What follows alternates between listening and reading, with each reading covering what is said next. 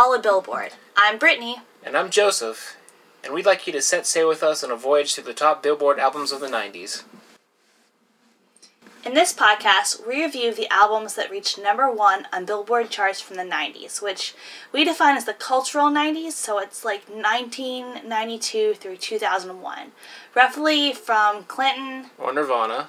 to 9/11, which we feel better captures the essence of the 90s as a culture. On this episode, we review Garth Brooks's Ropin' the Wind. Can you put that in there? Yeah, I'll leave that in there. So it is 11:30 on a Saturday night, and we are 30.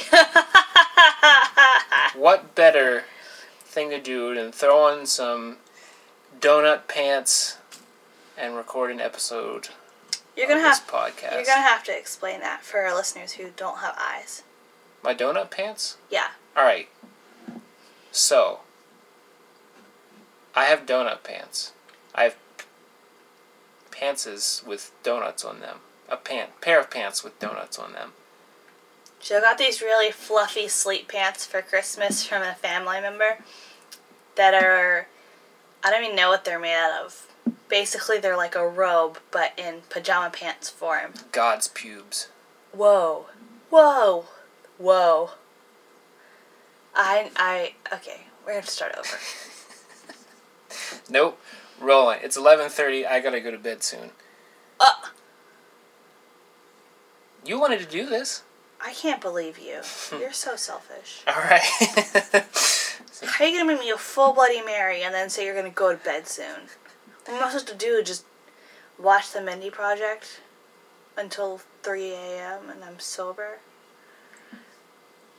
Sounds sad. You live your life. I don't even have a cat. We're one, but we're two. No. It's like dividing. That's not how it works. We united into one. You're right. I don't want to bring math into this. Charts and sales? You want to Sure. You want to do the podcast, or you want to keep talking to these people that aren't in this room? It's just me and you. They'll hear it eventually, or they won't. I don't even know if they'll listen. It's okay. So charts and sales. I don't want to be a Wikipedia page, but this hit number 1 on the Billboard charts from January 18th through January 25th, and then got knocked off by Nevermind for a week, and then was on from February 8th through the whole month of March. And this is 1992. The album was released on September 2nd, 1991. It was the first country album to ever hit the number 1 spot on the Billboard charts. I saw that. To debut at number 1, not to hit it, right? I guess. That was what I read. That's crazy. It was released on September 2nd, 1991, and then didn't debut on the Billboard charts until 92? I don't know. Alright, well, ask Wikipedia. I'm not doing that much research. So this album is Diamond certified. It sold Diamond. 14,800,000 in the U.S. Do you want to guess what the worldwide sales for this album are? No. Can you just throw a number out there? Is country music popular anywhere besides the United States? Well, we're about to find out. I want to say probably Australia. So maybe 30 million? 15,500,000. Worldwide? 15,005,000. So only sold 1 million copies outside the United States? Yes. Wow. Ever. Wow. So, yeah. What a cultural icon so unique to America. I know. It's like slavery. Not really. Because that's other places too. So it's 11:30 on a Saturday night, and well, we got the joke that's gonna piss people off out of the way. So got it under the radar before midnight. So do you have any history with this album? No, I never heard country music in my life until college. And that's an exaggeration, but very, very little country music until, like, flipping through the radio stations equivalent of country music until college. I did have a best friend when I was growing up who was obsessed with Garth Brooks.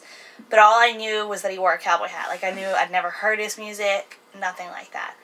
She just had, I knew she had a poster of him. And that was it. Okay. So, did you know any of the songs on this album No. just from flipping through the radio? Or? Absolutely not. Okay. Did you recognize any of them? No. Okay. They're all new to me. Wow. How about you? I own this on cassette. Like, I'm pretty sure as soon as it came out, I had it. Because I was a massive Garth Brooks fan when I was younger. That's so cute. Did you have a little hat? I did. Ah! I had a cowboy hat. Do you need pictures of that? Does your mom?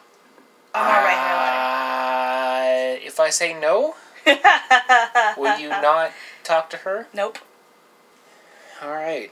Well, you want to get into the tracks? No, I have some more things I want to say about this record first. Alright, go for it. So this is the first album that we've had on this podcast where I really feel like having heard it will equip me for a better life. Or will better equip me for life, like one of those. I really feel like I've grown listening to this album. Why are you laughing at me that way? I'm happy for you. Well, good.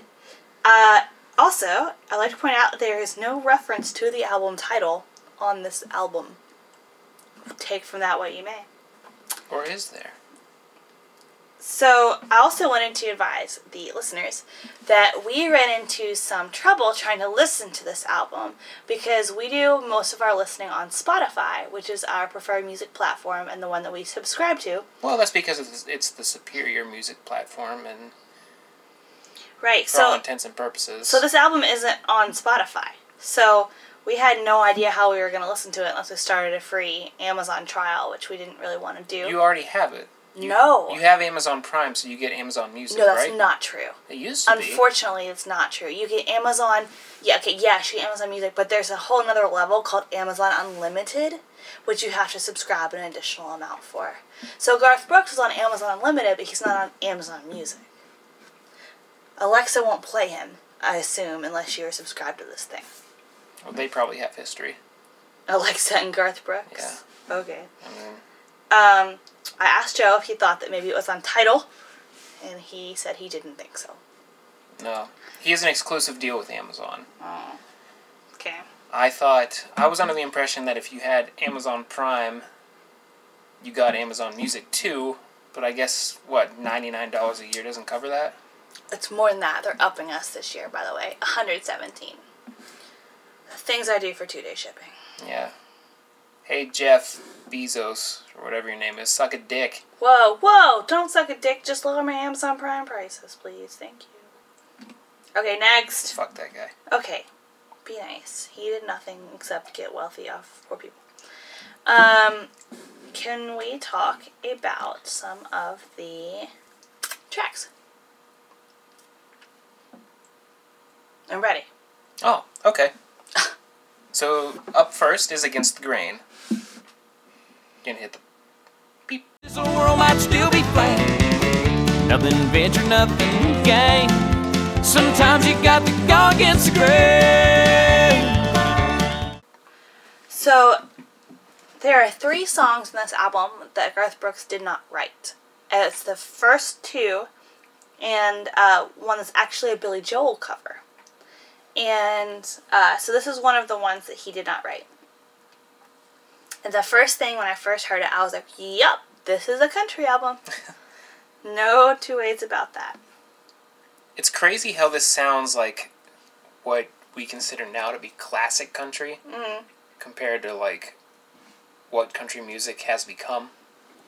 It really does, though. Like, this is some, like, hoedown... Some hoedown shit. Yeah, I don't know if that's true or not, but that's what I assume. I assume this gets... This is like the, like, if you throw this on at a party, like the first track, people know, like, shit's going down. If it's a country party. Like, they're like, oh, shit!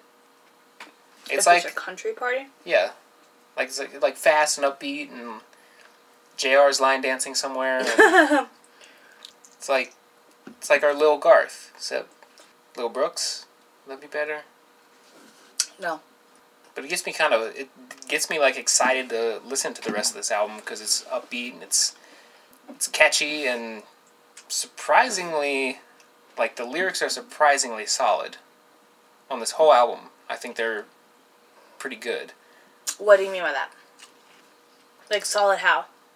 There's stories. They're thematically consistent. I would disagree with you on some of those. points, which we'll get into, I'm sure. I'm sure we will. Um, I like this song. I have no complaints. he definitely comes out like really strong in the first song with this very unique Garth Brooks like warble. Yep. And kind of like yodeling almost. I like it. I mean, I think it's a good shtick for him to have. Like it's a good trademark. He works it well. And so I was bumping along this song until he got to the part where he was like, "There's more folks than a few who share my point of view, but they're worried if they're gonna sink or swim. They'd like to buck the system, but the deck is stacked against them, and they're a little scared to go out on a limb." He is some gold. Like, if he stopped there and continued on about class struggle, I think this song could really be something else. But it's not. Instead, he's like, "You're right. Everything's stacked against you. You just gotta have guts. Forget about your retirement. Forget about health insurance. Who needs it? Why do you need to pay the light bill anyway?" Right? It's just like, you gotta go against the grain sometimes. And I think just really glosses over what could have touched a lot of hearts. I agree with that. I mean, by this point, he's a pretty rich dude, because his first 2 albums were huge as well. But I mean, maybe some people need to hear that. Why? In what situation is that good? When they're like, "I'm gonna quit my job as a cosmetologist so that I can run away with the circus." sounds great. No, it doesn't. Sounds foolish.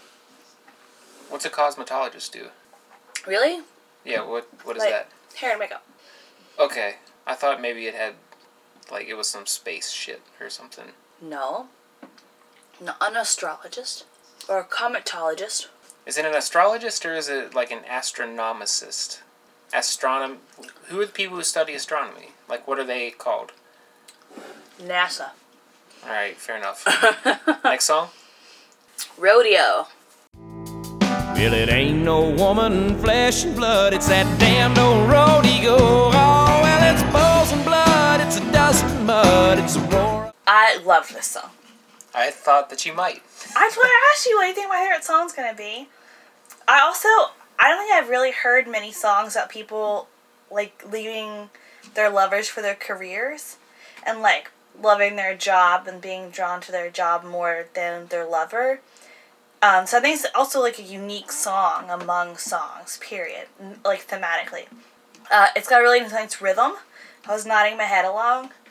I was down just about everything in the song except at the very end when he's like, "Bow wow." Like, he says those words. And I was like, really? Oh, he has some interesting vocalizations that he does. Like, we'll talk about that later. When the song starts, I've thought this my whole life. But in the beginning, like the very first, like, 2 lines, I think his accent sounds fake. How does it go? What's the first 2 lines? You asked me too fast. Okay. I'm not going to figure it out. But there's some good imagery in this song. It paints a story, or, at least it attempts to, which is more than we can say for a lot of country music we've heard in our life. It's true. There's a lot of depth in the relationship between the woman and the cowboy. I felt like it was like I can see this movie playing in my head. What'd you just do? I'm sorry. You're going to hear me crunching a pickle and my Bloody Mary on the podcast.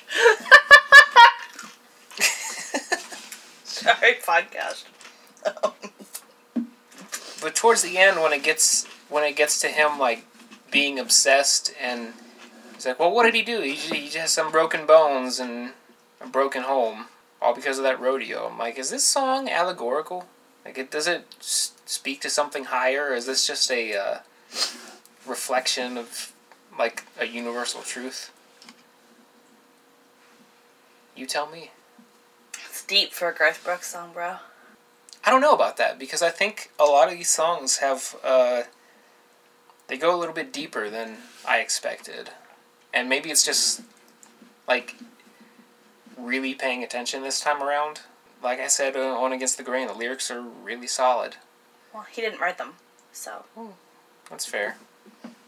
Not saying those other songs less solid. I'm just saying that's not a compliment for Garth Brooks. It's a compliment for his production team.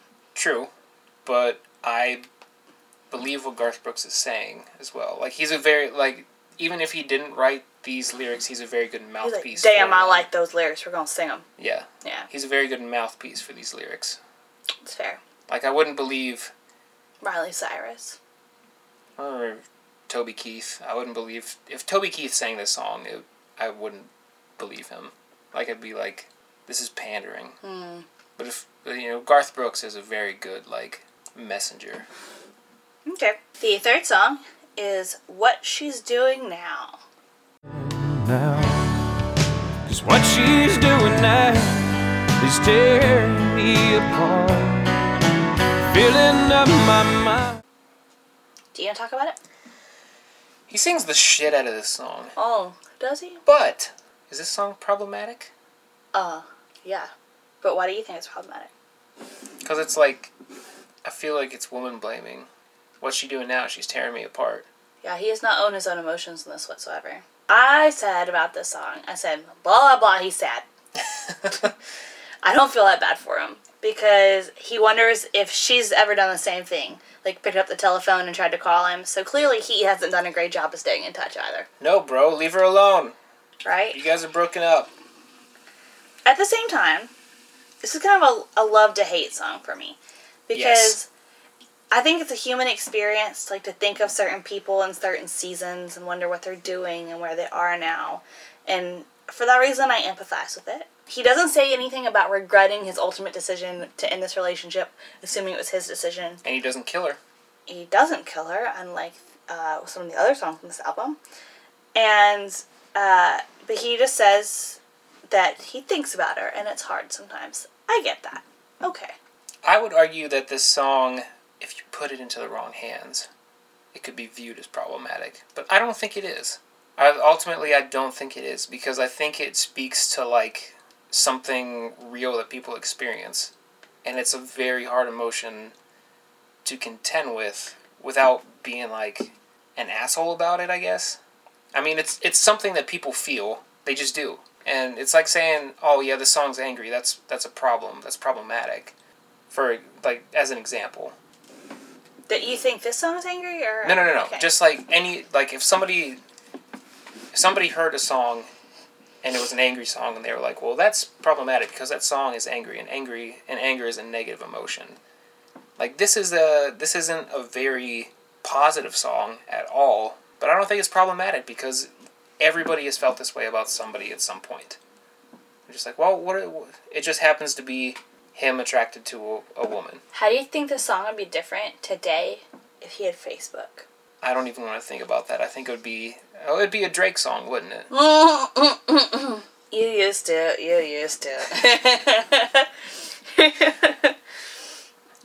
Send you a message and you didn't respond. Oh. Now I'm sad right now, but I still got cars. Tried to look her up, and I think she must have blocked me. Jesus Christ. Alright, can we move on? Yeah, sure. Right.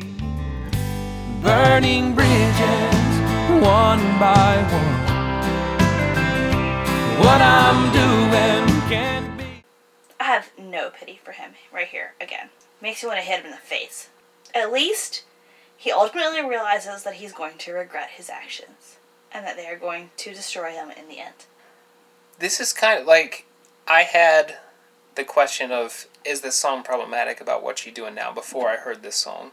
And I'm wondering if they're, like, linked. I wonder if it's like, Maybe. he sequenced them right after each other, so he could, like, miss the woman, but then the next song he kind of brings it around and be like, oh, this is my fault, and I realize that.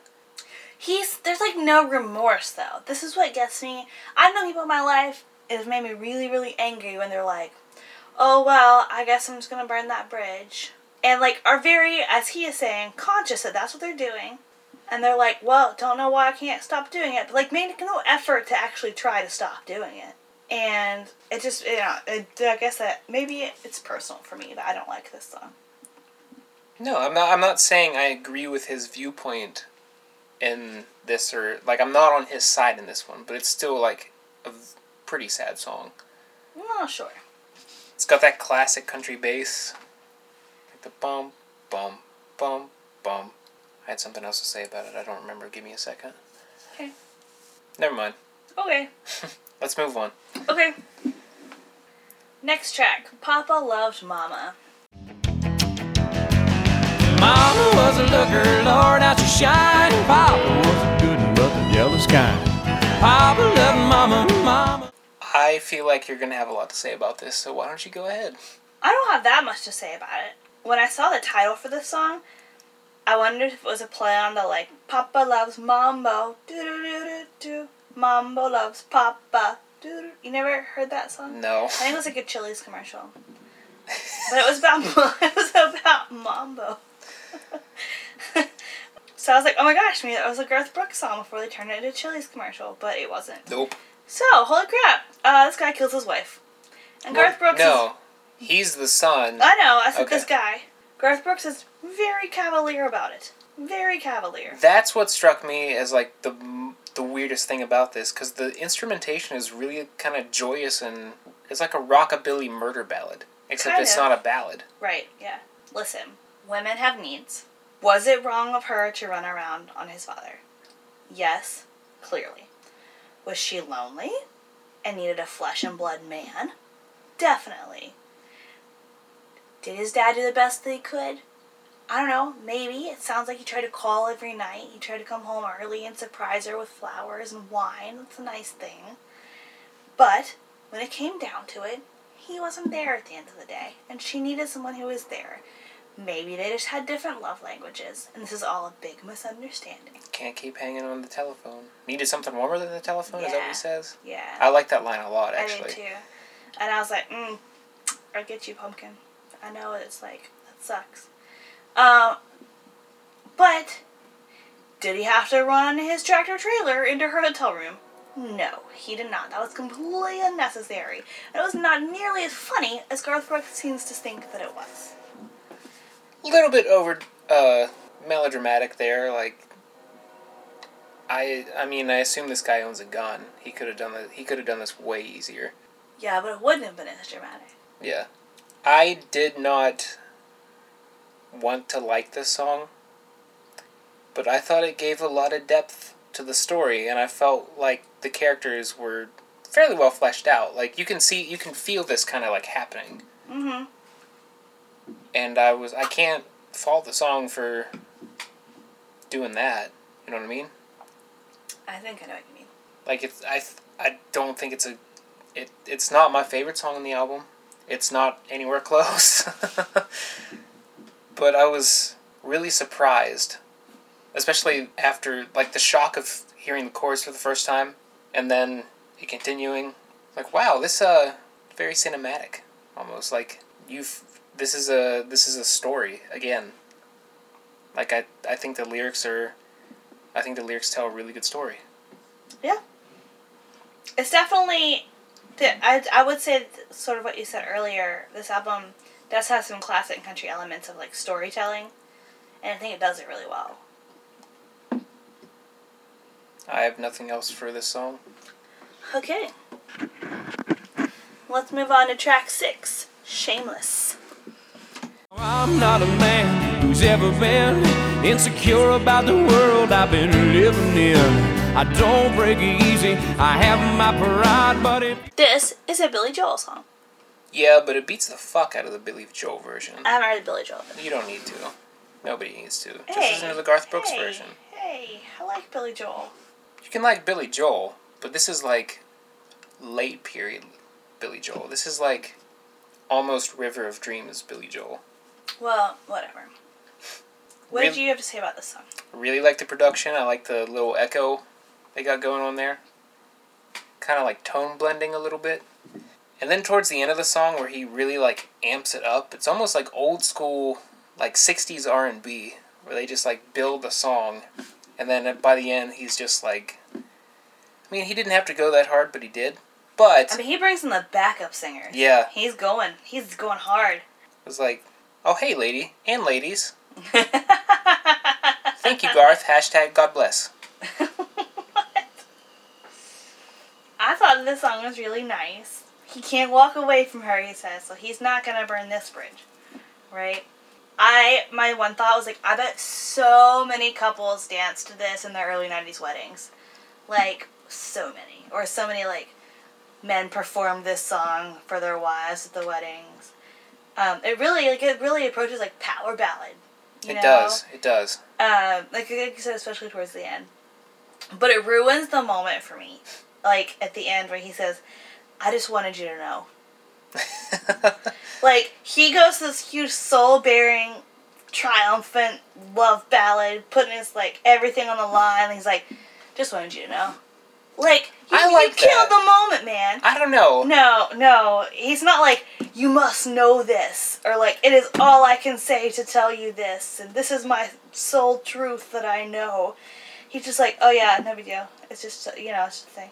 I see where you're coming from, but I do disagree with you on that. I think it's he's trying to play it off like he's still the cool guy. Like I don't know. I might have read more into this than I should have. No, I mean I get what you're saying, but I don't think he accomplishes that. Like I think if at the very end he had been like, "Yeah, so just so you know," but instead he like sings it still dramatically. Just so you know, or like however he says it, and it didn't work. It didn't work for me. I don't know. I thought it added another layer to it because I don't think the song is like 100% a love song. I think I feel like there's a backstory we're not getting to this song. Okay. And this is his confession to her after everything they've been through and all this stuff that's been going on. He eventually like comes to her with like the power of love. That sounds dumb, but it's true. And then he doesn't get a response, so he's like, "Well, I just wanted you to know this is how I feel." He didn't breathe the whole song. How could she respond? Well, when you're given declarations of love, you don't really give the person the other chance because you finally like got it. You figured out everything you want to say, and then it just comes pouring out, and then you just start rambling.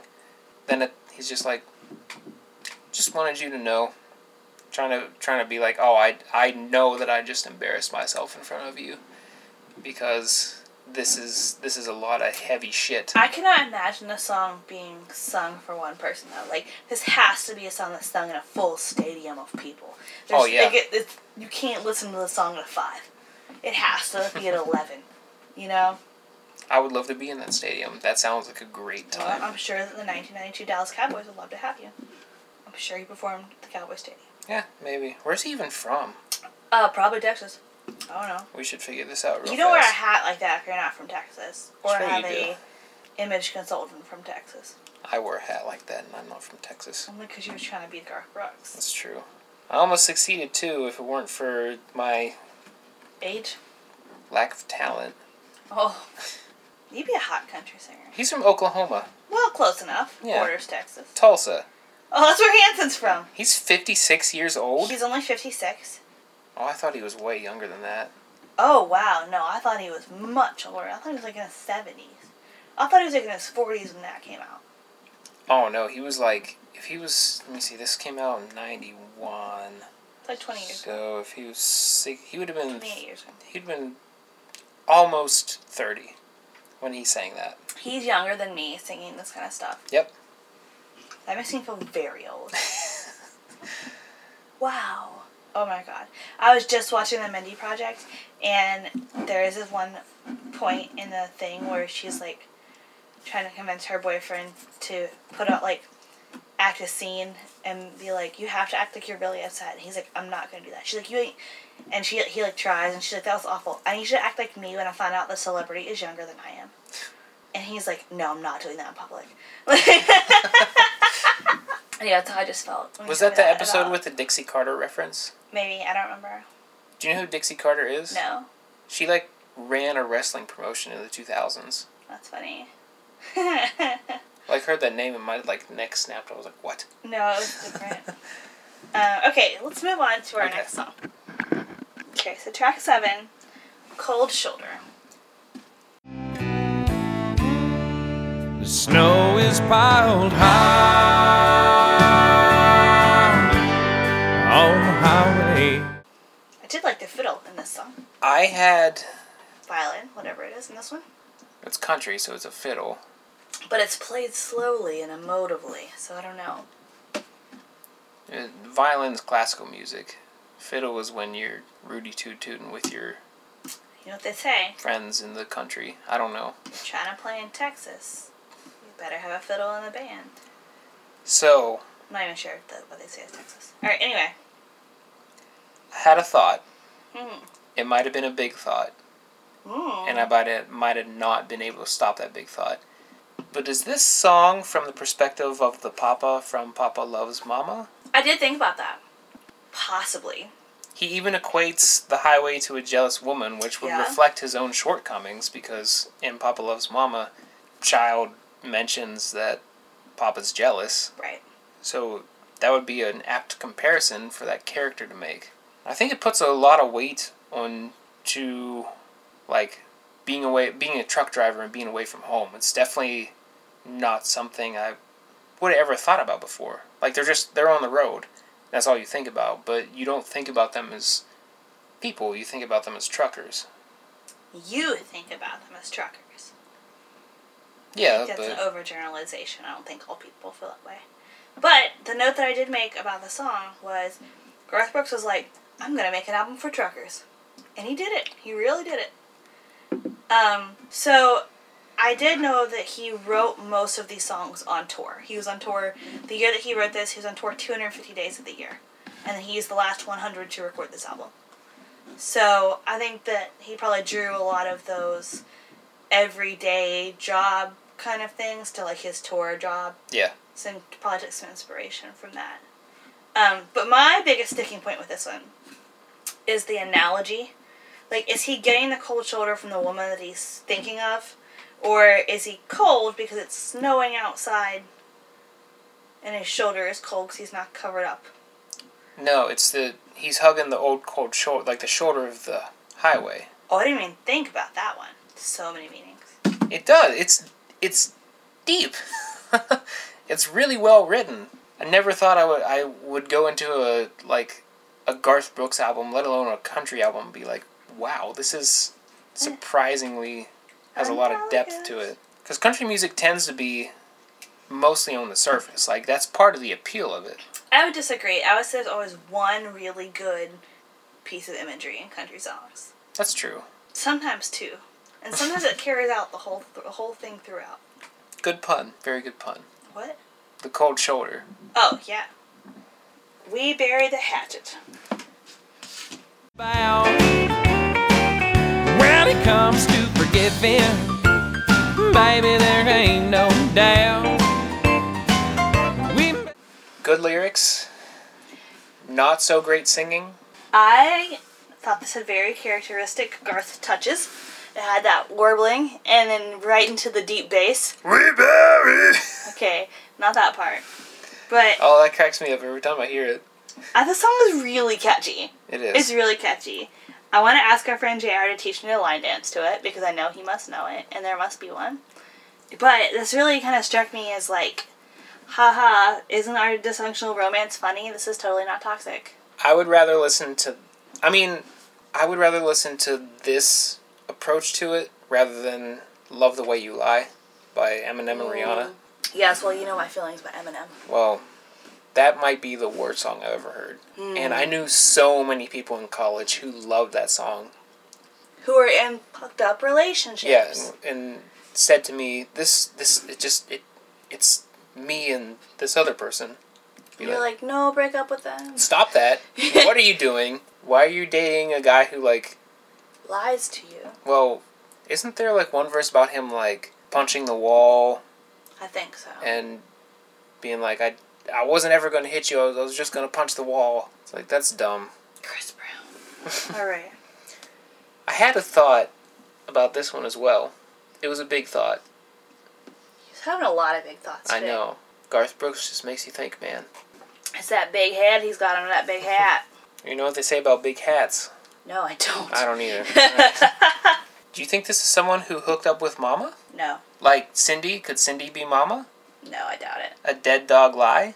No. Eh? No. No? Too far. You've gone too far. Am I in a Garth Brooks rabbit hole? Yep. I'm okay with that. Next song? Next song. In Lonesome Dove. tobacco with the Rio Grande. A Christian woman in the devil's land. She learned the language and she learned.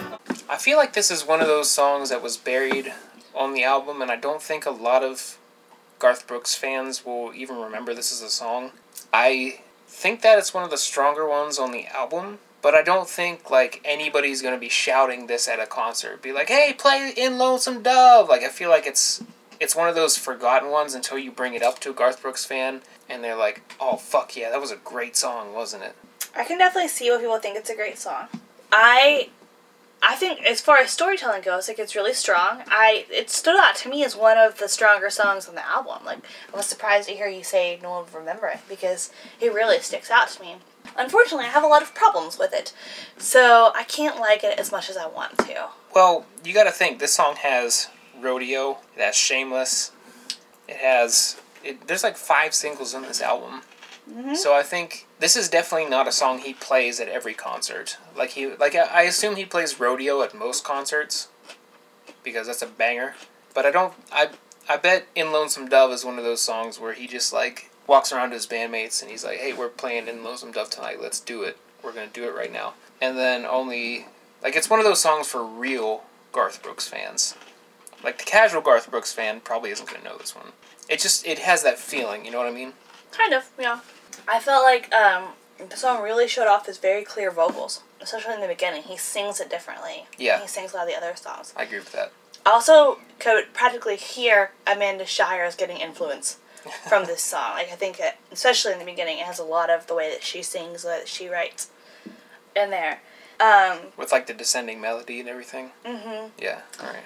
Like I said before, I like story songs, so I really liked this one. It had a very strong story throughout the whole thing. My God, I would watch the fuck out of this movie. I almost looked it up to see if it was the Dr. Quinn Medicine Woman theme song. Like, it told, like, that good of a story, you know? And it was, like, that time period.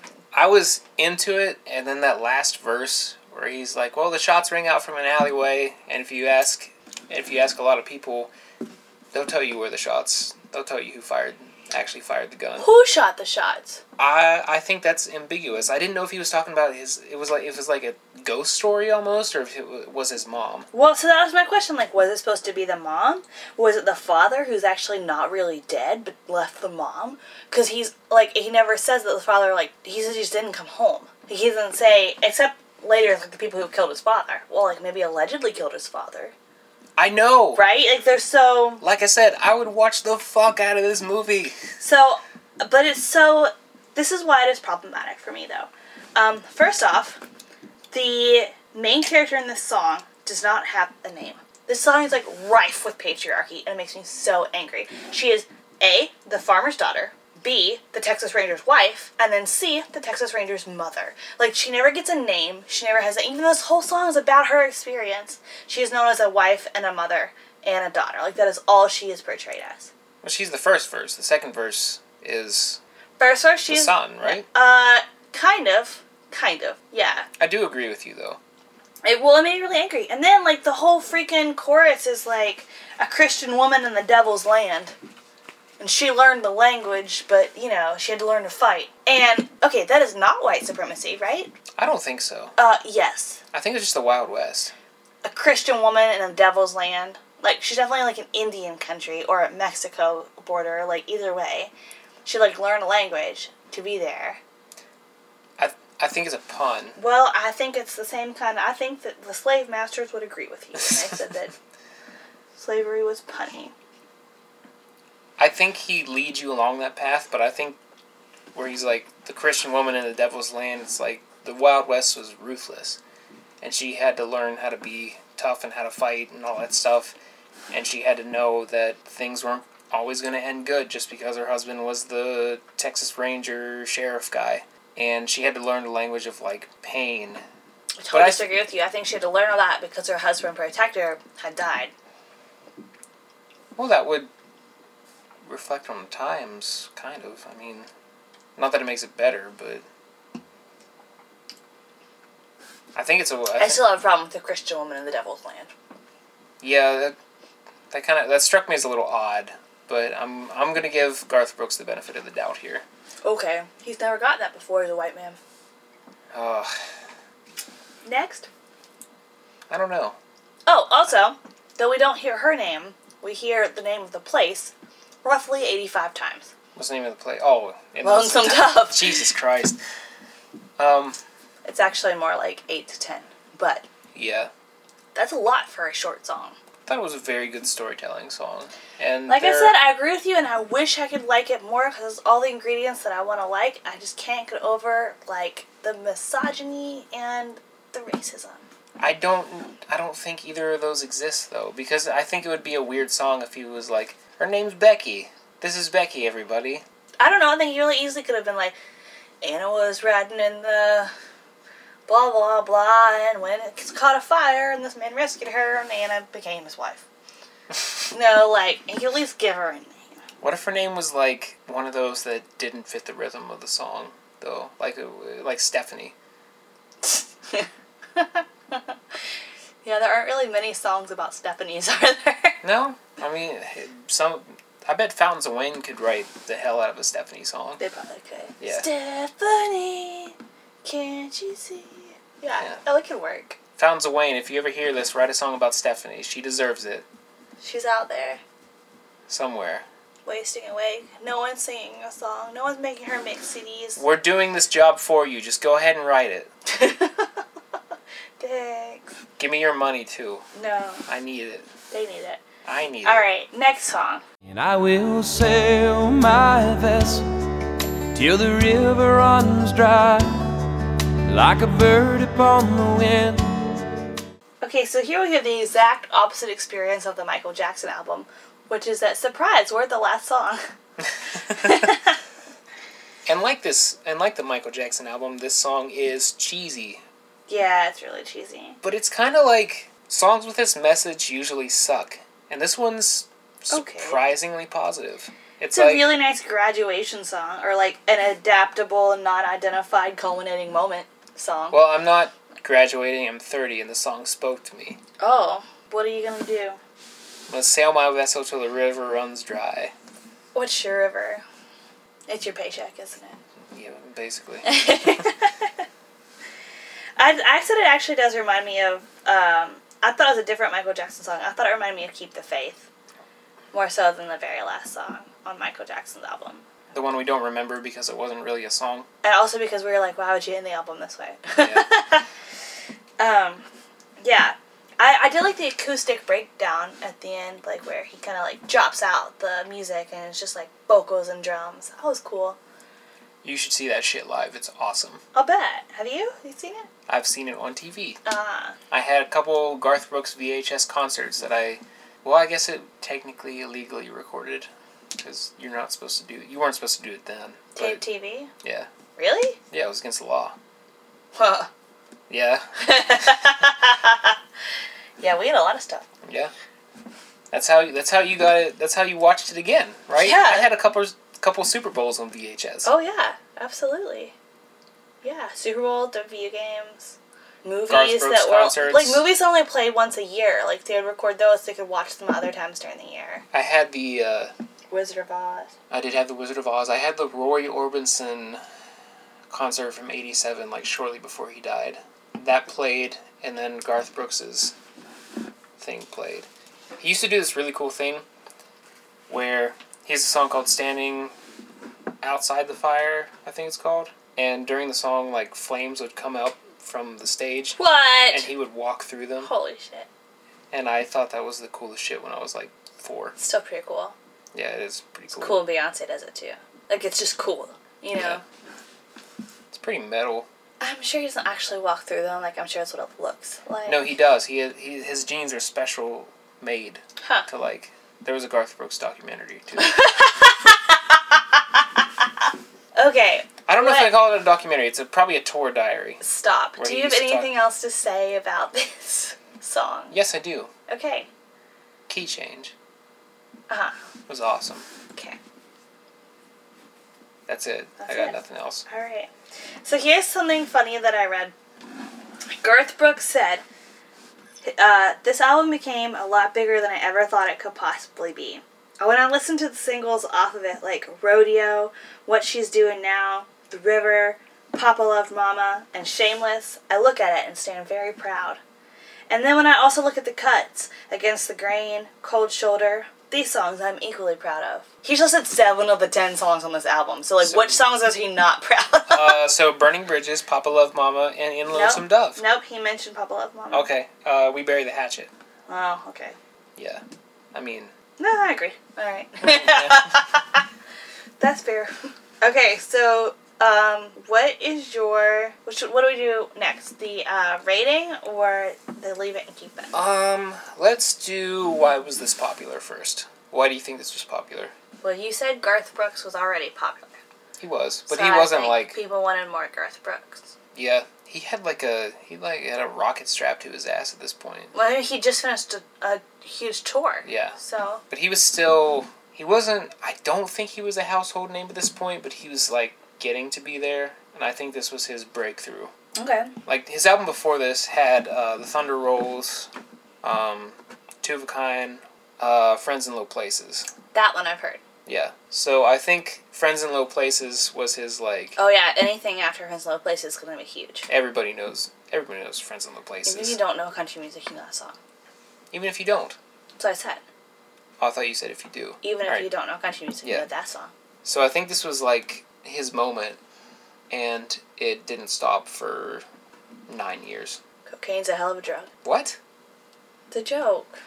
I don't get it. A moment that didn't stop for 9 years. Oh. It just kept going. It's so weird that Garth Brooks' like first part of his career ended when 9/11 did. Because you would think that maybe it's just because he didn't write a 9/11 ballad. Alan Jackson, or what was that shitty band? Live. He also just retired from music, so that could be part of it too. Why did you think it was popular? I just think it was his moment. I think he had enough goodwill built. And I think that people... I mean, alt country was huge in the 90s. And I think this was far away enough from the country of the 80s, kind of like the cheesy, string-laden, like Nashville sound kind of stuff, where it was a little bit rock and roll. It was a little bit rock, where it hit a chord with Middle America. This one? Yes. Because it's not like... I mean, I don't know how much history you have with how Garth Brooks was seen critically, but... Zero. Okay. So people hated Garth Brooks. Why? Because he diluted country music into, like, rock music. And people were very confused by that, even though they're not that dissimilar. The way people look at Sam Hunt now... Who's Sam Hunt? Body Like a Back Road. Oh. Where he's kind of like country, pop, R&B, rap. Okay. Like a hybrid of everything. People felt that way about Garth Brooks too. Like, they're like, this is country music. It's rock music. Like, and then you hear Against the Grain, and you're like, you're kind of wrong. You're very wrong. This is definitely country music. Wait another 20 years, and then see what you say. Strap on in, pumpkins. But yeah, I think it was his moment. I think this sounds weird. It's gonna be a weird statement, but I think he kind of deserved it. Like, this was apparently the first country album to ever make it to the #1 spot. And I can't think of another country album. I mean, maybe a Willie Nelson album, but I think this was the right time for a country album to hit the top spot. So as far as critical reception goes, there's really not that much out there that's not, like, immediate, because country music has never been a genre that critics have really talked about. There's some, like Robert Christgau. What? Robert Christgau's a popular critic. Robert Christgau. I thought you were saying Rubber Krakow. And I was like, that is a metal band, clearly. That is not a critic. Rubber Crackhouse? Krakow, like Poland, like the internment camp. Oh, Jesus Christ. That's why I said that's a metal band. That's not... Rubber Krakow. Oh my God, I did not know that. Alright. The things you learn from a Garth Brooks album. But there's not a lot of, like, critical stuff out there. And apart from an album we're going to get to later, most country albums that hit #1 are generally very popular among country fans. Like, But this one's not? No, it is. It's just like critics don't talk about country music. Like, they just don't. I don't know why. They're starting to now with, like, Casey Musgraves and Brandi Carlile and Ashley Monroe. Spin's always had a very healthy respect for Miranda Lambert, which is why I read them instead of other magazines. But yeah, it was never a critic's genre. Really, it really still isn't. So there's not really that much to say about critical reception as far as Garth Brooks goes. Rope in the Wind. Okay. Anyway, so we can be trendsetters on this. We can be the first people to ever publicly say that we liked the Garth Brooks album. Yeah, I liked it. Okay, so out of 5. What are 5 whats? Remember, there's a thing for each album. Yeah. I don't know. 5 cowboy hats. 5 cowboy hats. Yes. How many cowboy hats would you I'm give? gonna give them 4.5 cowboy hats. 4.5 out of 5. Yeah. You liked it that much? I really like this album. I would buy a copy of this, which I'm gonna have to do because I can't listen to it on Spotify. True. Yeah, I would listen to this album. Also, props for only being like a little over half an hour. It was easy to get through. I didn't hate my life. Like, I want my hours back from Nirvana. I don't want my hour back from this one. Fair. I would totally put it like it'd be great to have in rotation with a CD player, you know? However, there were some songs on it that were like, meh, but I think the more I listened to them, the more I'd like them. So, yeah, 4.5 cowboy hats. Okay, I'd give it 3.5. Ouch. No, that's pretty good for me. Like, I do the Netflix scale. Like, 5 is love it, 4 is really like it, 3 is like it, 2 is don't like it, 1 is hate it. I almost really like this album, but I more than like it. So it's like right there. What would you rate me? You? Yeah. There's the right answer here. 6 out of 5. Oh, baby. Okay. What is your Leave It track? Delete It Forever? Delete It Forever. Delete. Oh. This is tough. This is, probably Burning Bridges. I'd probably get rid of that one. Just because it's the one I care about the least. Yeah, that one's up there. I originally had put down In Lonesome Dove because I have all those problems with it. But I think I would just send him back to the writing table to try to fix them. Because the rest of the song was really good.